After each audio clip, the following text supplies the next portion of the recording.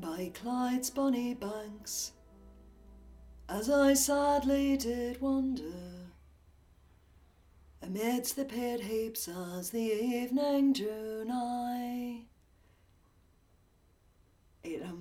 It may come as no surprise to many of you to hear that I love folk music. And therefore my children are often exposed to folk music playing in the house. And the other night, my middle daughter and I were sitting down to play Uno, and some folk music was playing, and the song was telling the story of a young man taking a young woman for a walk. And Indigo, who is 11, turned to me and said, "This doesn't sound like it's going to end well." And I thought about that when I opened the front page of the newspaper on Friday and saw the faces of the 4 women who were murdered in Victoria by their partners. I thought about the words of my 11-year-old girl child a lot. The mythologist Martin Shaw tells an old Northern European story called the Lindworm. It's the tale about an unhappy kingdom. The king and the queen want a child, but no child will come.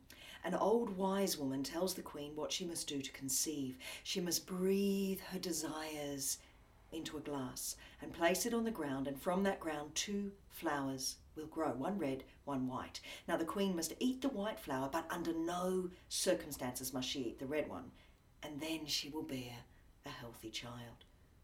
Of course, the queen is unable to resist eating the red flower too, despite all the warnings. We know how the story goes, and the king and the queen agree to tell no one of the transgression, and the queen duly falls pregnant.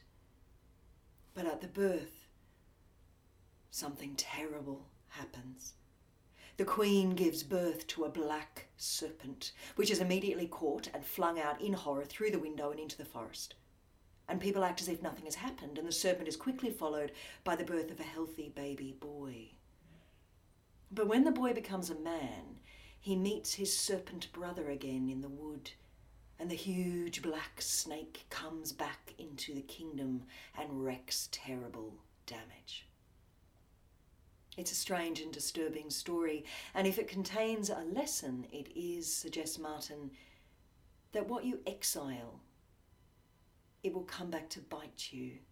3 times as big and twice as angry as before. What you push away, in other words, will eventually return, and you will have to deal with the consequences. In today's reading, St. Paul talks to us all of being one body made up of many parts, and of how we're all joined and knit together, every ligament entwined. And we hate this, don't we? As a world, we hate this idea that we are all interconnected and that all of this is us, and so we are so often exiling the other, the refugee, the part of ourselves that we just really don't feel that comfortable with, that, rageful part, or the jealous part, or the anxious, or the I just don't know what came over me this morning part. I really don't. I just saw her and I snapped, and I don't know, that wasn't like me at all. Really? Who was it like then?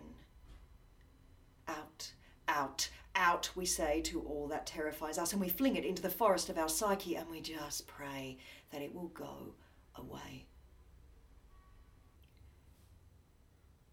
By Clyde's bonny banks, where I sadly did wander. Another 4 women murdered by their partners, and so we say, Vale. Vale Samantha 38, Karen 47, Joy 60, Snesna 26, we say Vale.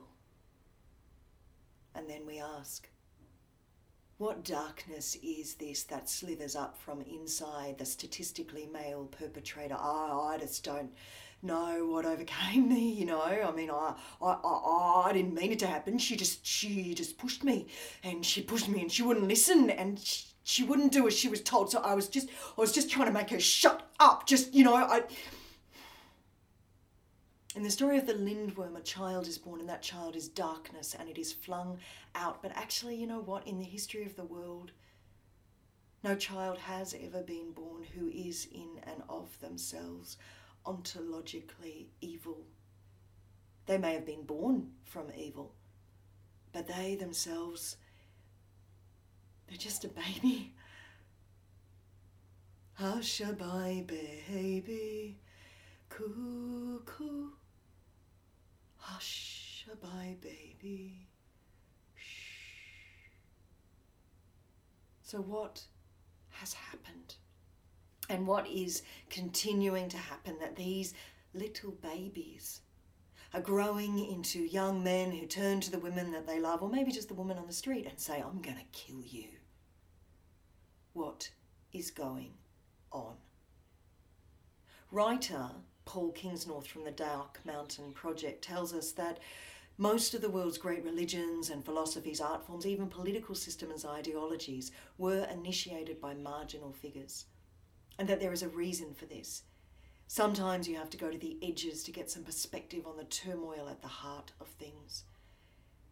In the old stories, people from the edges of things bring back ideas and understandings from the forest. They bring them back into the kingdom. These are ideas that the kingdom could not generate by itself. St. Paul tells us that we are all interconnected, and the comfort of this image can sometimes also be its trap. For if we are not brave enough to reach out beyond the body of self, body of society, body of how we define God or masculinity, or then how can we possibly know what it is that we need to heal and to grow?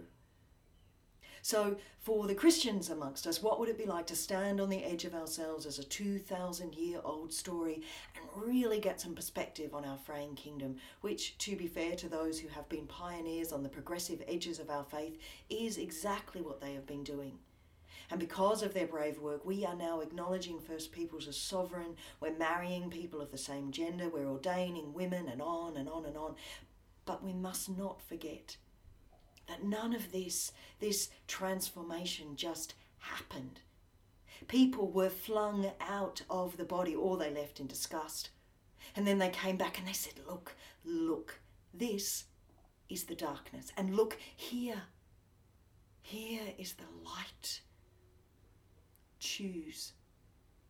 And for the humans among us, what would it be like to stand on the edges of our society in order to look at the turmoil that is at the heart of this violence against women, which, to be fair, is exactly what so many women and men have been doing for a long, long time, and which our own state government is seriously trying to do, and to say, look at this darkness that is within so many, and let's not just throw these perpetrators away, throw them away, throw away the keeper. Let's start digging. Let's start digging in the dirt of this wound and work out what is going so horribly wrong. In today's reading, St. Paul tells us that it's time to grow up. We can no longer be children tossed to and fro, blown about by every wind. We need to face the truth of our darkness, and we need to own it, and we need to do something about it.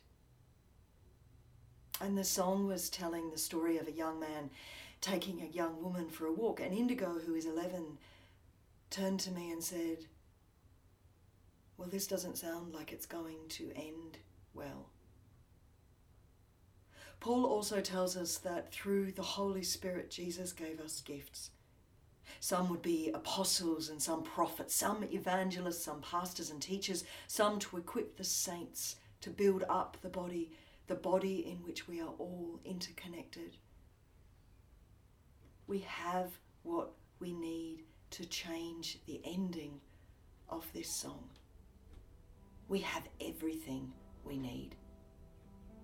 So let's get it done.